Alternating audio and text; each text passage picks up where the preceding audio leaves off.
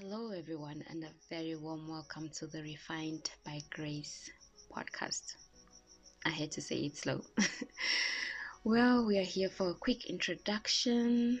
I am simply Dr. Dorothea Ishuko, a medical doctor, but for the purposes of this platform, you can just call me Dora, a girl on fire for the things of God to move the kingdom of God forward.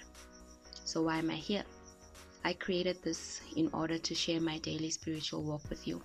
We are all finding our feet in this world, and I feel we need a little bit of faith to hold on and to keep it moving. Matthew 17 verse 20 says, "Faith as small as a mustard seed, that is all that we need to move our mountains." Remember, faith comes by hearing, and hearing by the word of God. This is in Romans 10 verse 17. So what better way than to share the word of God to get us living right, believing right, and standing in authority of what rightfully belongs to us as children of God. Please take note, this is by no means from, a professional or pastoral point of view. This is just me being led by God to share devotional teachings with you, which will allow us to grow together. Sorry.